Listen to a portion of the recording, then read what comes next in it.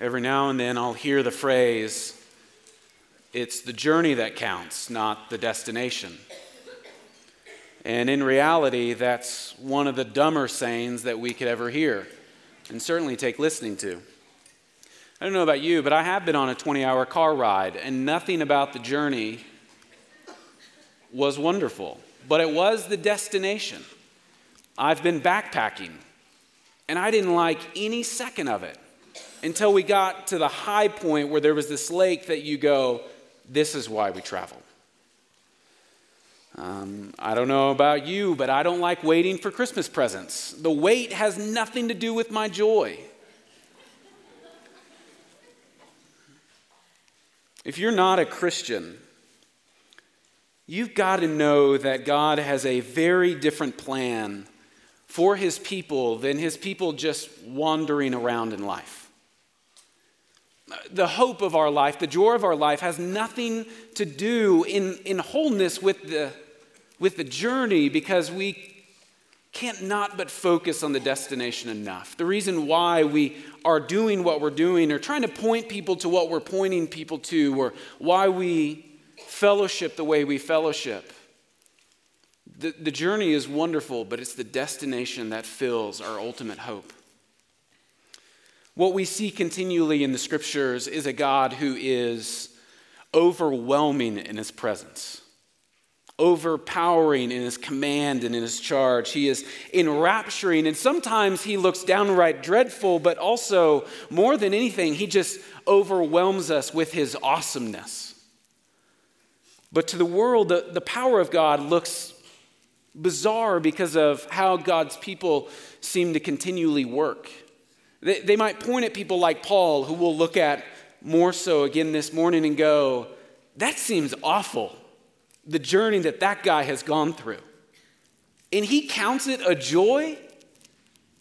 I mean, just listen to the rap sheet or the resume of Paul. He was whipped with 39 lashes 5 times, shipwrecked 3 times, beaten with rods and stones multiple times, talked to his friends about his sleepless nights and his hunger and his thirst, and just the coldness that seems to be around him all the time. And then the oppression that what he thought were his friends, or at least his own people, seemed to lay waste on him. You know, a non-Christian, you would be right to look at Paul and go, man, if that guy puts a lot of hope in his journey, it is not worth it at all. But here we'll see again and again where Paul ultimately puts his hope in the glory of God being lived out through his own life. Paul is being used as an agent of God to where his journey looks worth it to him. And he can say things without lying to anyone, that he counts it all joy, even in the midst of his own suffering. So this morning, I hope that you'll see a text where Scripture shows that Paul's fight for people to know the gospel isn't just this aimless joyride. Like, he's not a boxer who just loves to continually be clubbed in the face. But actually, his work is the catalyst for people to find true resting place. This ultimate destination that we can feel as Christians now, and that we know that is going to come at the end. You'll see time and time again the acts of the risen Lord as you would peek into the book of Acts that we're going through and that we've been going through for a long time. And so Paul works, we'll see, that grace, and he's aiming for that grace to extend to more and more people. So at this last leg of Paul's journey throughout Greece, you might be wondering, is Corinth going to be any different than Athens or Philippi or Thessalonica? And there are some things that will stick out and things that will seem like others, but the gospel here, we will see yet again, is coming to Corinth through this person, Paul, by God's power and by God's mercy for God's people. So if you have a copy of God's Word, I want to encourage you to turn it to the book of Acts. You are more than welcome to use the table of contents. Many people around you will. And turn to chapter 18. And we'll begin in verse 1, reading through verse 17. So the book of Acts, where we pick up where Paul left off. Acts 18, verse 1. through 17. The word of the Lord says this. After this, Paul left Athens and went to Corinth. And he found a Jew named Aquila, a native of Pontus, recently come from Italy with his wife Priscilla, because Claudius had commanded all the Jews to leave Rome. And he went to see them, and because he was of the same trade, he stayed with them and worked, for they were tent makers by trade. And he reasoned in the synagogue every Sabbath and tried to persuade Jews and Greeks.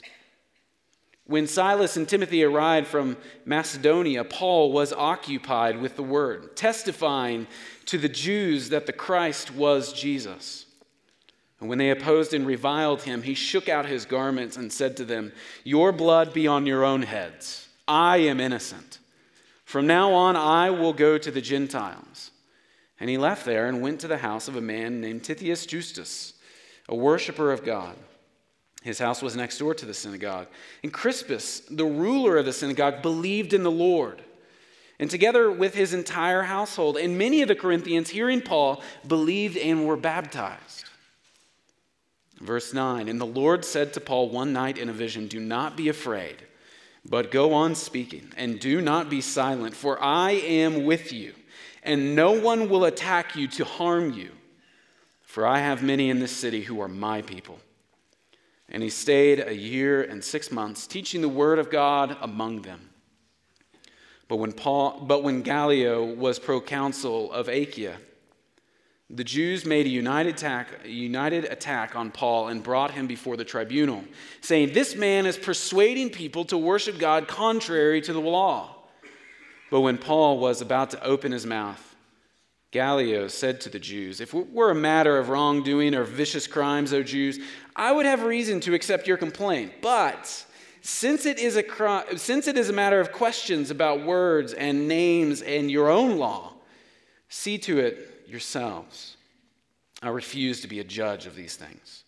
And he drove them out from the tribunal, and then they seized Sosthenes, the ruler of the synagogue, and beat him in front of the tribunal. But Gallio paid no attention to this. This is the word of the Lord for us this morning. The first thing that I want you to see is one of three kind of major movements within this passage. Ultimately, what I hope we will leave here seeing is that God's gospel is reaching in what in many ways seems like a completely unreachable place. That place is Corinth. But first, I want you to see that in part, God reaches Corinth by Paul through an appointed connection. So we see this in verses 1 through 4, where we see first that God reaches Corinth with his gospel through Paul through an appointed connection.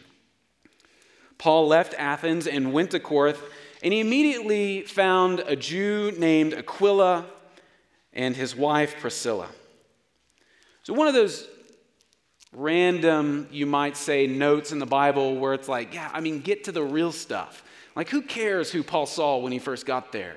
But there are a couple of things that kind of stand out here. One, he meets people who he would later talk about in multiple letters as these people were incredibly a huge blessing to his own ministry.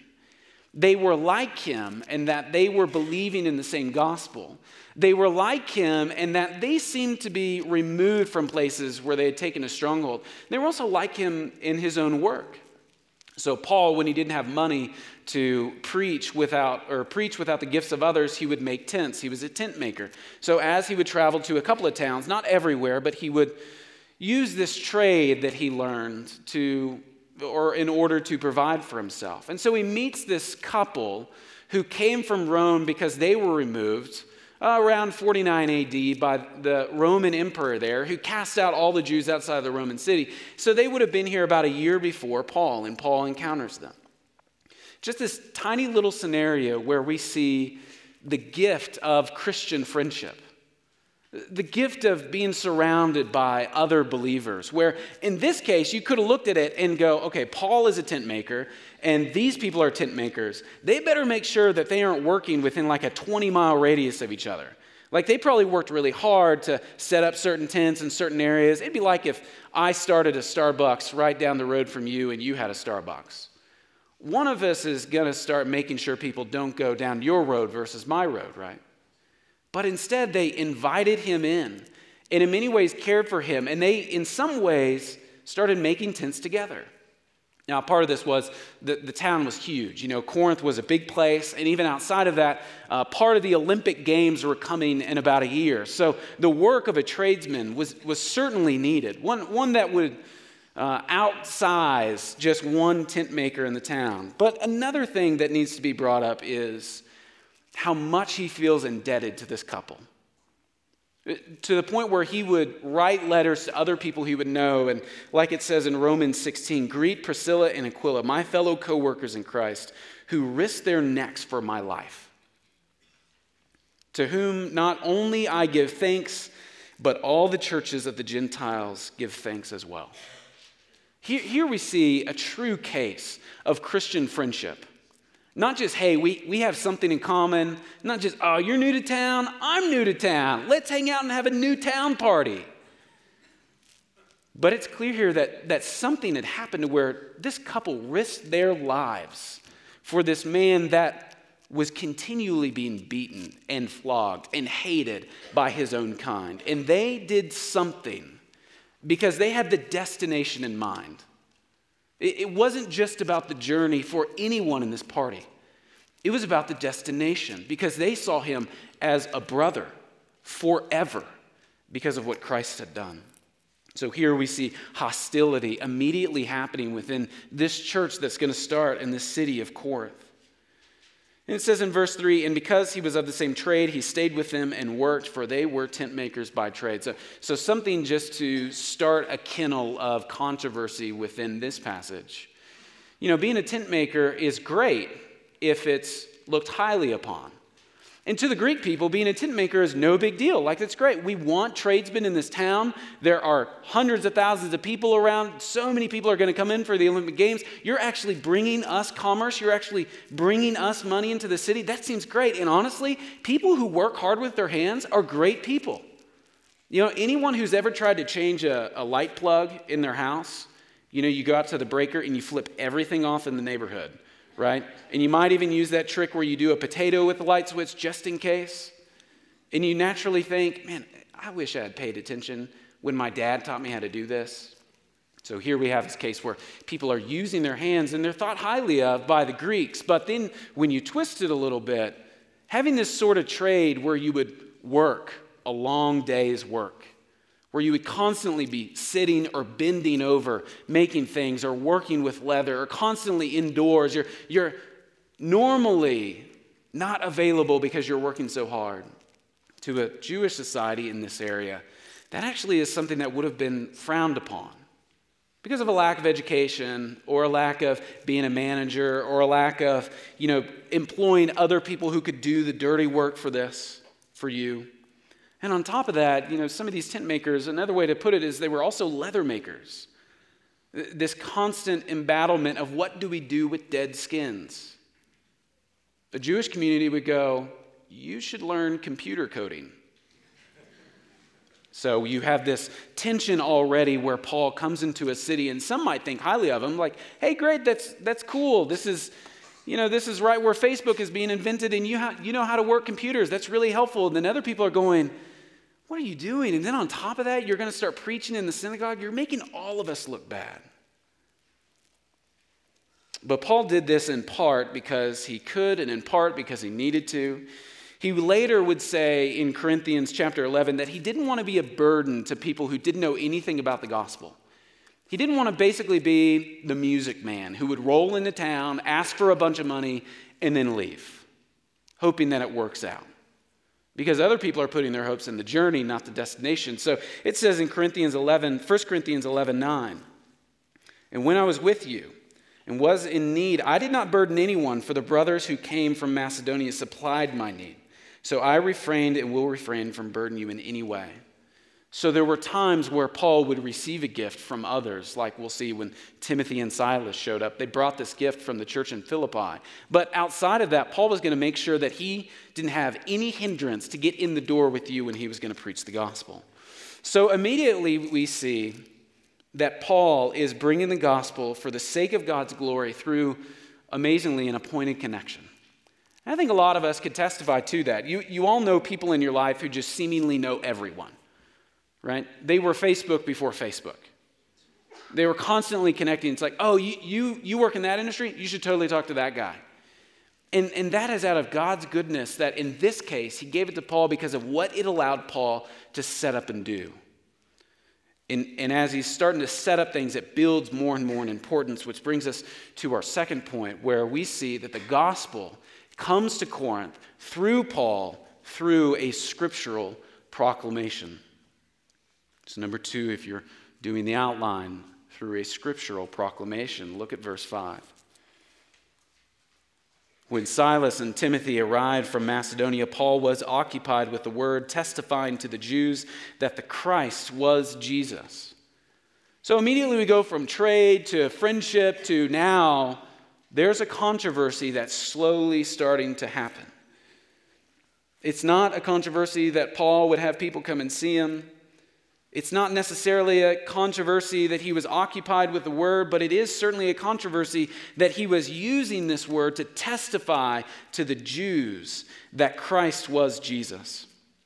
So we see this action where Silas and Timothy show up in Luke's account, and we see Paul not being able, as it would be written, to keep silent. It reminds us of other things in Acts. Like think of Acts 4, verse 20, it says, "For we cannot but speak of what we have seen and heard."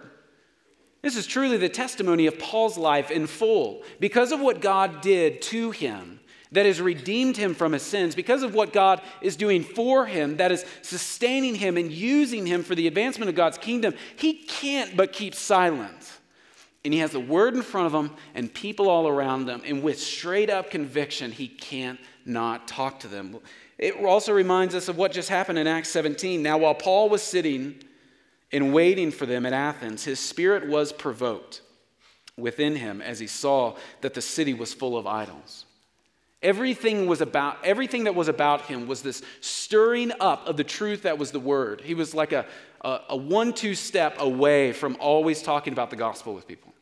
You might know people like that in your life. You might go up to them and be like, yeah, it was a great day at work. I drove home on the highway. And they go, you know what the highway reminds me of? God's enduring love. Let me share the gospel with you. I mean, this personality of Paul, it just exuded not only godliness in his attempt to bring glory to God, but also he couldn't keep silent. And when he had the word in front of him and when he had a captive audience, he was going after it. It's like Job 32 says, "For I am full of words. The spirit within me contains me. Behold, my belly is like wine that has no vent, like new wineskins ready to burst." And this is ultimately the pattern that happens through Acts, where the word, even though we use messengers at different times, where the word ultimately cannot be silent. You know, we see this even last week for those of you who celebrated on top of Halloween Reformation Day, where we celebrate all that Martin Luther did in not only translating scriptures, telling scriptures to other people, even protesting the church that he was a part, because he was reading the Bible and going, we've got to change our lives. And that's how the gospel seeps into doors. It's how it overcomes households and how it overcomes our lives. And the sermons that we see in Acts are always scripturally exposing and Christ exalting, because Christ, ultimately, we see here in Paul, Christ is the climax of all of Scripture. You know, if you're unfamiliar with the Bible at all, you might have been told by someone to start at the book of John or the book of Acts and read about who Jesus is. And that's a great place to start. If you haven't done that, I would encourage you to do so. But did you know that those are not original thoughts? Many of those things are like kindling from the Old Testament. All those scriptures before the New Testament, we see glimpses if we read backwards and go, oh, I know what this is talking about in the prophets. Or, oh, I see what this history point is unfolding. Or, oh, in the beginning, when the Lord is telling Adam and Eve this certain promise, man, that totally looks like Jesus. So Luke's concern here in writing the book of Acts is to emphasize the triumph of Christ in the face of opposition. And he does this by having people preach Christ from the scriptures. You know, one way to expose yourself in this on your own is to think, okay, in a couple months we've got Christmas. And it's awesome. I love Christmas. But can I tell someone else about Christmas with the scripture? I might be able to tell someone about Christmas by saying, it's actually all about Jesus. He was born of a virgin. He was born of a man. He was in Nazareth. He's the reason for the season. But can you actually, from the scriptures, expose to that person the Messiah? And so here we have Luke trying to uphold this sermon, or these set of sermons that Paul would give. But he's not only just aimlessly giving these sermons, he's giving these sermons in the midst of synagogues. Previously, he was going week by week on the Sabbath to expose Christ to these people. He's trying to reason from the scriptures that Jesus is actually the climax of all the scriptures that you've been talking about. And the whole reason behind that tension is because all the people that would be in front of him would totally disagree with him. And so it was like a scriptural battle royale where he was going, how do you not read this and not see that it was Jesus of Nazareth? How do you not see this and go, oh, only he was the perfect and sinless one? How do you not see what he did on the cross and go back to Isaiah and go, oh, yeah, that's more than a metaphor. It really, really happened. And instead of listening, they became angry with him, where the identity of Christ as Jesus was upsetting to them, where these hundreds of prophecies being culminated to becoming true in the person of who Jesus was, that was unsettling to not just their lifestyle, but their whole journey on this earth. Even when he pointed to himself as being redeemed because of Jesus appearing to him in his fullness, they just looked at him as a lunatic or maybe a liar. And so here we are encouraged both in part, one, at just the boldness of this messenger. And may the Lord have continual bold messengers like this. And it doesn't just need to come from this pulpit. It doesn't just need to come from the VBS classroom teachers. But maybe it's the other person in the car where you can be bold to as you drive up to the church. So we not only see the boldness, which is inspiring, but we also are in some ways encouraged to know our Old Testament better, to know our scriptures better, to know what Paul was talking about, not just in an agreeable sense. I was always really bad in certain subjects in school because I would listen to a lecture and go, I agree with you, physics. But in reality, I couldn't prove anything, which when you have to give answers on a test, you can't just write down, I agree with the statement. I think a lot of us, we might listen to messages or we might read passages or we might do a devotional and we see the words on the page and we go, I totally agree with that. Thank you. Instead of allowing it to digest in our hearts to where we would be able to testify to ourselves as well as to other people. So the gospel is coming to Corinth through Paul, through this scriptural proclamation. And in the case of these people who should immediately see that Jesus is the Christ because of how they should know the text, how they should know the society around them, they reject him. But they not only reject him, look at verse 6. It says, and when they opposed and reviled him. It's one thing to disagree with someone. It's a whole nother thing to revile someone. I would imagine that some of you yesterday reviled some referees watching a football game. It was more than just going, I see what you did, and I commend you for your work, but I just disagree. No, they reviled him in the ways that other people had reviled him previously. They wanted him out. And not just out, but they wanted to go to work on him before they kicked him out. And in seeing this, it says in verse 6 that Paul shook out his garments and said to them, your blood be on your own heads. I am innocent. From now on, I will go to the Gentiles. Shaking out the garments is an indication that you'd give if you want no part of your surroundings to cling to you. You want to make sure that not just the mud that might be on your shoes are gone, but also the germs of just being in the presence of someone else. You're more than dusting yourself off. You're shaking everything out. And he was doing this while saying that he is innocent because he has told them everything that he has been called and told to tell them. It's now on their hands. He's been reasoning for a while at this point, week in and week out, and in some cases, full-time vocationally, where he's telling them that Jesus is the Messiah. And the reason why this strikes us in so many ways from so many angles is that it is the most costly decision that you can ever make in your life. Who do you see that Jesus is? Friend, if you do not see him as the Lord, ultimately Scripture says you don't see him at all. He is the Lord. He is God. He is holy. He is perfect. And like the songs that we previously sung, he's also the comforter. He's also the one who is present in our lives. He's also the one who is there when no one else is there. He's the one who never leaves or forsakes his people.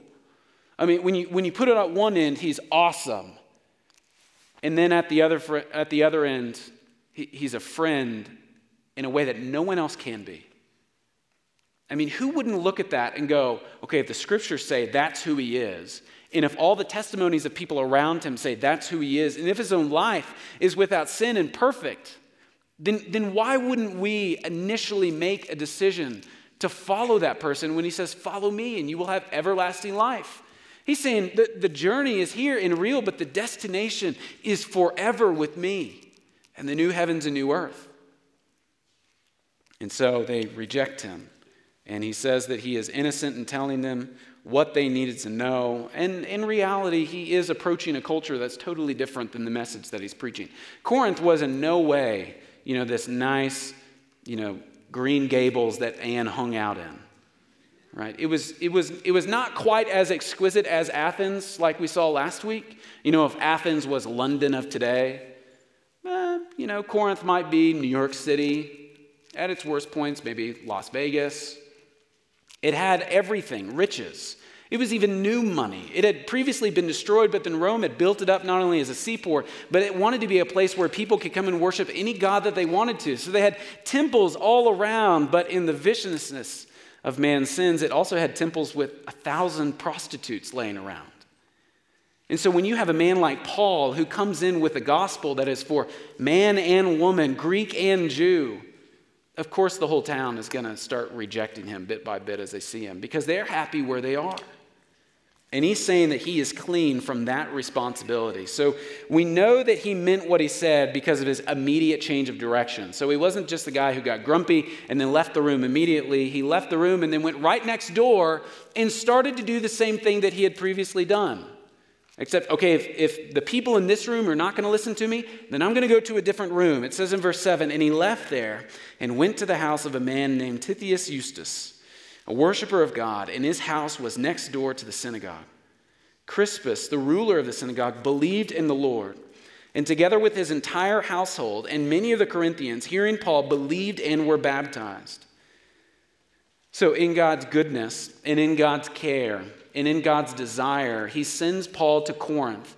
And when the gospel wasn't being obediently followed in one room, Paul goes to the next, and people begin to be saved. Whether Paul chose this location for his work because it was next to the synagogue, as if to show them something, or because it was just convenient, either way, he caught the attention of attendants of the synagogue as well as attendants of the city as well. So either way, God was kind in giving him a platform where he could reach people who would be on their way to the synagogue, and in this case, a ruler of the synagogue.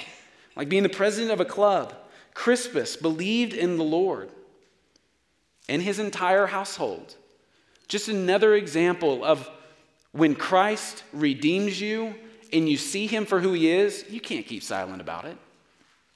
Part of Brooke's religious family history is her paternal grandparents had someone who was just going door to door to share the gospel, and they came to them in either Wisconsin or Minnesota, and they just showed up and shared the gospel, and the husband heard it, repented of his sins, and immediately was like, I have a wife in the back room, you have to tell her this. Went and got her, brought her up. And then don't you know that they had really young kids at that point, but from that day on, they couldn't stop but preach the gospel to their kids. And God was kind in saving both of their kids. And Brooke is an outcome of people who've heard the gospel and wanted to tell others. And so here we have this awesome case where Crispus, this ruler of the synagogue, and honestly, who cares about what he's around? He's saved. His journey is different because his destination is finalized as it's in Christ. So the gospel is coming to Corinth through Paul, through this scriptural proclamation, and immediately we see another case where believers, once they know that they are Christians, they immediately want to be baptized, as if to show the world and show themselves of what it means to be dead in their sins and alive in Christ. It's this cool account where almost immediately within a couple of verses we come into Corinth, and the Lord is kind in saving people. So God is kind in saving people in part through these friendly relations or this friendship connections, and then also through these scriptural proclamations. But then last we see that the gospel comes to Corinth through divine preservation. Immediately in verse 9, we see that Paul has a vision, a divine vision from God. And the Lord said to Paul in verse 9, one night in a vision. So we know even if you don't keep reading on and you're listening to me, you know that whenever visions pop up, something big is going to happen because the Lord is going to give a word and a promise and also an encouragement to do a deed, an encouragement to live and act a certain way. And so here, Paul has received visions from God before, but here we have Paul receiving a vision from the Lord in a unique setting, this cosmopolitan area, this consumeristic area, this corrupt area. We know that Paul, and in this way, is in some ways impoverished and probably physically a little bit beaten down. And in some ways, he just kind of had to leave a synagogue because he got so tired of them rejecting his Lord. So in one way, we see this vision and go, why did the Lord stop what had just happened? It looked like he was just saving people. In another way, we see the regular ups and downs of the Christian life. Where yes, there is joy that we have in seeing the Lord at work in our lives. And in some ways, we can't help but also notice that this isn't the best place we could be in the world. There are pains that inflict us, sometimes physically or sometimes mentally. There are times around us where it feels like we are actually suffering, where we are actually being oppressed, or we are actually being tormented. And then the Lord appears, both in the high times and the low times. He appears and says, "Do not be afraid, but go on speaking, and do not be silent. For I am with you, and no one will attack you to harm you, for I have many in this city who are my people." Now, Paul, being a great student of scriptures, even before he became a Christian, those words would echo in his mind. Isaiah 41, "Fear not, for I am with you." Isaiah 43, "Fear not, for I am with you." Jeremiah 1, "Do not be afraid of them, for I am with you to deliver you, declares the Lord." So Jesus here is immediately encouraging Paul to continue what Paul has been beaten down again and again, even at the point of him having to look for work on his own. The real realities of the suffering in life were all around Paul's life, but the Lord was there to encourage him. And what an encouraging thing for us to read. Because the promise that was given to Paul was actually a promise that Jesus gave his people earlier in Matthew, that go into the world and I'm with you. I often am reminded just immediately as I'm thinking about this now, where the low times in my life where I feel like I am helpless, I'm often not thinking about God being with me as a comforter. I'm often thinking about how I'm going to get out of something. Whether a small trial like school or a big trial like there's an impending death in the family. Here we're to be reminded that God is with us to comfort us. Now, in this way, he's comforting Paul and also telling Paul, do not stop what you're doing. Do not be silent, even though people want you to be silent. Don't even be satisfied with you got a ruler of the synagogue to convert to Christianity. Don't stop now, because I've got many more people in the city. Paul might have wondered if he had already figured out his journey within Corinth, but he was immediately almost refocused by the Lord of the destination at hand, that there are people in Corinth who need to hear the gospel, and God knows who they are. And so he encourages Paul to keep preaching and to keep going. This is one of the most encouraging moments of Scripture. In one, that God is our great comforter, but in two, God knows people before we even know him. I mean, it's incredible to think about. The idea that God knew us before we ever knew him. It's especially incredible to think about. We might wonder, if God actually knew who I was, would he want anything to do with us? And the answer is evident, hopefully, in your lives, that absolutely. Because only he can overcome what we think we cannot overcome. Only he can overcome the sin that is in our lives. And it's not by you and I, pulling ourselves up by our bootstraps or trying to be stronger or trying to be better or trying to be more obedient. It's just by giving ourselves over to him. And that's allowable by him because it actually cost Jesus his life, where Jesus was the substitute for sinners, where on the cross he bore the wrath that you and I deserve because of our small sins and our great sins, but especially because all of our sins. And when the Lord looks at us, he has known us forever, and he loves us. And in such a way that many of your examples in your own lives might be just like this, where for whatever reason that you would know, he sent people into your lives to share the gospel. Yeah, I had coffee with a guy this week who said, I asked how he became a Christian, and he said, well, I started really liking this girl, and she invited me to church, and that first sermon was all about me right there, that I was a sinner and that I needed the Lord. And I was like, I've seen her passion for the Lord. I want that. And I just felt like the Lord was talking to me.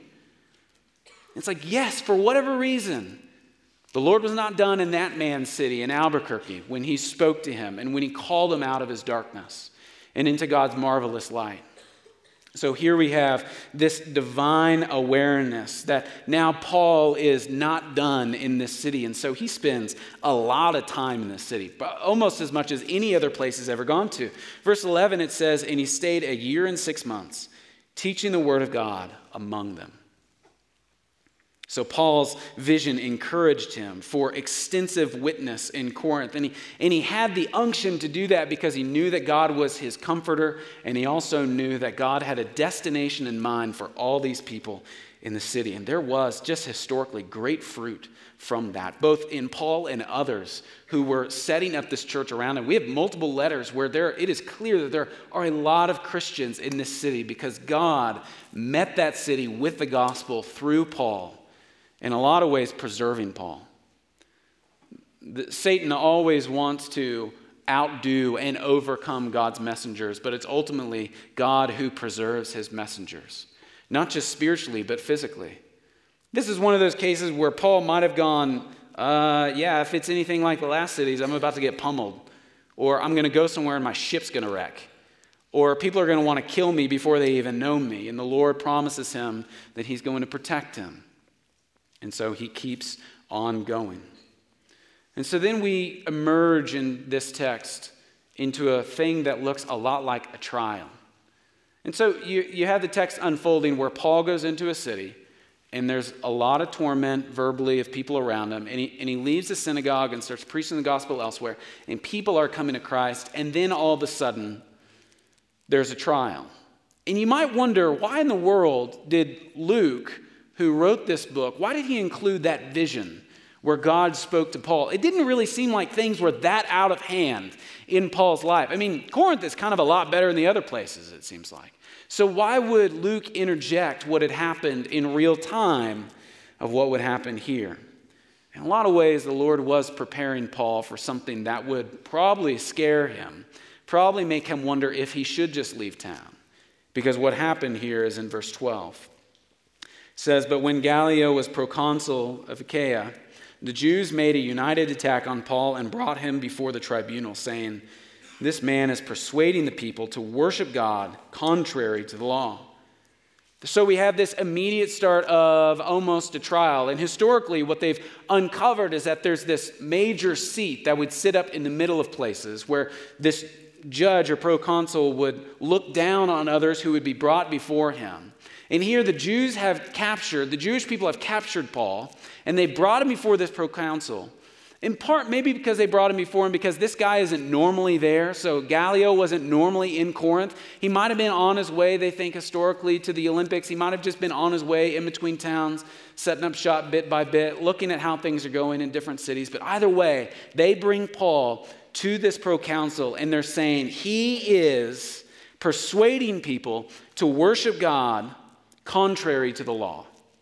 And you might think, there's a lot of things that you could say about someone and just, he's really persuasive. That doesn't seem to be that big of a deal. But in that area, at that time, the Jewish people were allowed to worship God, and they have been allowed to worship God for decades at this point by the Roman Empire. But if anything happened outside of this Jewish sect, we'll call them, then that might run risk of being like a cult.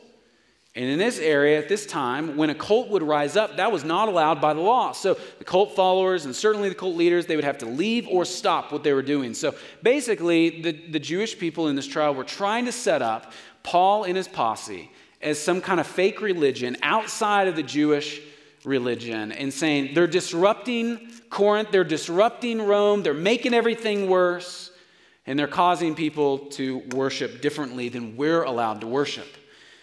And Gallio wouldn't even let Paul defend himself. He just stopped it completely and basically said, this is an internal issue.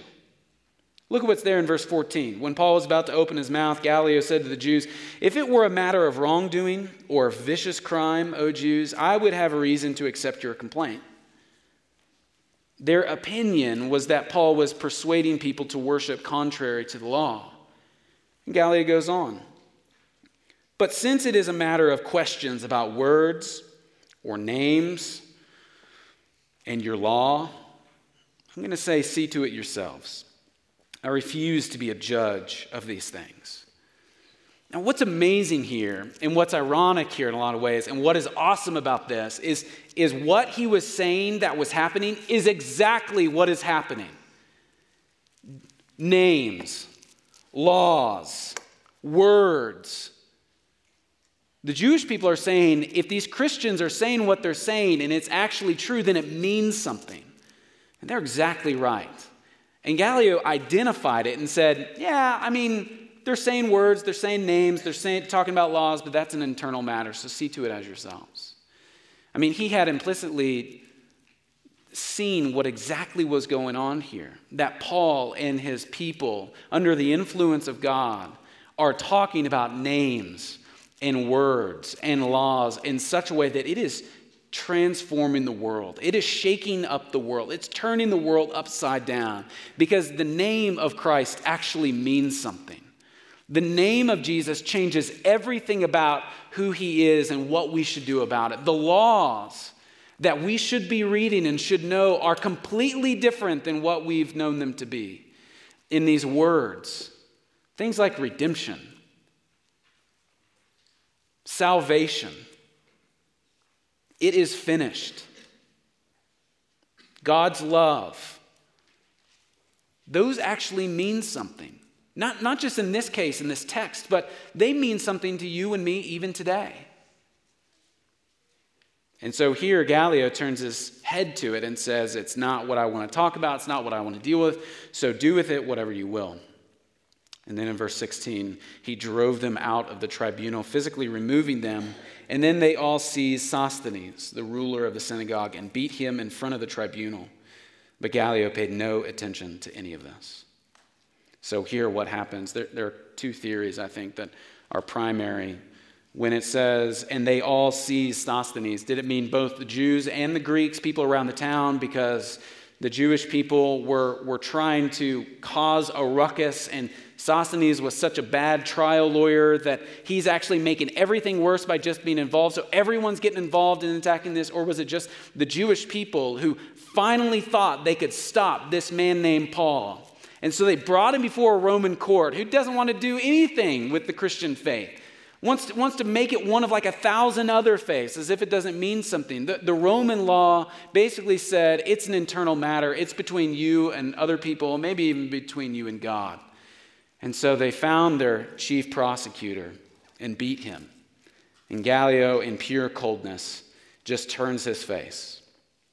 I read somewhere that when men are not governed with the Spirit of God, they are carried headlong unto evil. So whether it was the Jews and the Greeks taking over Sosthenes' lives, or whether it was just another party individually, what we see here is a havoc of evil taking fold. And yet God keeps Paul there for many more days because he's not done, and many more people need to know the name of the Lord. You know, it's interesting when you look at this story that Luke's put in front of us, we kind of see two bookends here that look pretty different. One, Paul goes into a city and finds friends. And pretty close to on Paul's way out of the city, we see enemies within the city wreaking havoc on one another. And so you ultimately have an option in your life, not to choose, good friends or bad friends, but certainly you have to choose what some people worship and what other people worship. And the Lord presents himself as the only one worthy to be worshiped in our lives. And here we have this amazing encounter where the gospel is coming to this unlikely place called Corinth.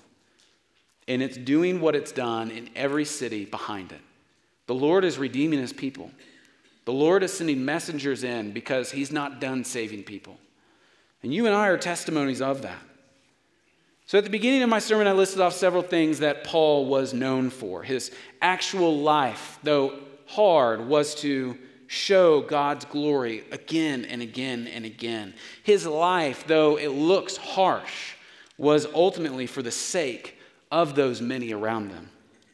He says later in 2 Corinthians, "For this momentary affliction is preparing us for an eternal weight of glory beyond all comparison, as we look not to the things that are seen, but to the things that are unseen. For the things that are unseen are transcendent, but the things that are unseen are eternal." The gospel breaks through in unlikely places to unlikely people. And what we see in this case is that God is orchestrating all these things for the betterment and for the good of his people. We see God saving his people in spite of their wickedness. In this city, like other cities, like our own lives, we are naturally wicked, yet God is so loving and kind and merciful that he saves his people. And then we see that God comforts his people and provides them a messenger out of his love. Paul knew that no matter how much it hurt here and now, it was nothing compared to the hope that would eternally come with the Savior in the new heavens and new earth. In Christ, you and I are in the upward march of humanity. And it's not about the journey. It's about the destination. To a Christian, the journey may be difficult, but the path is a foretaste of glory that we will all share. So we can walk away from this text, and we can sing in a moment because of this text, by rejoicing in the appointed friendships of God that he has graciously given us, by continuing to proclaim the truths that Jesus is the Messiah of the world, and by resting in the divine protection that we are not under God's wrath, we are only in God's care. Friends, let's pray together.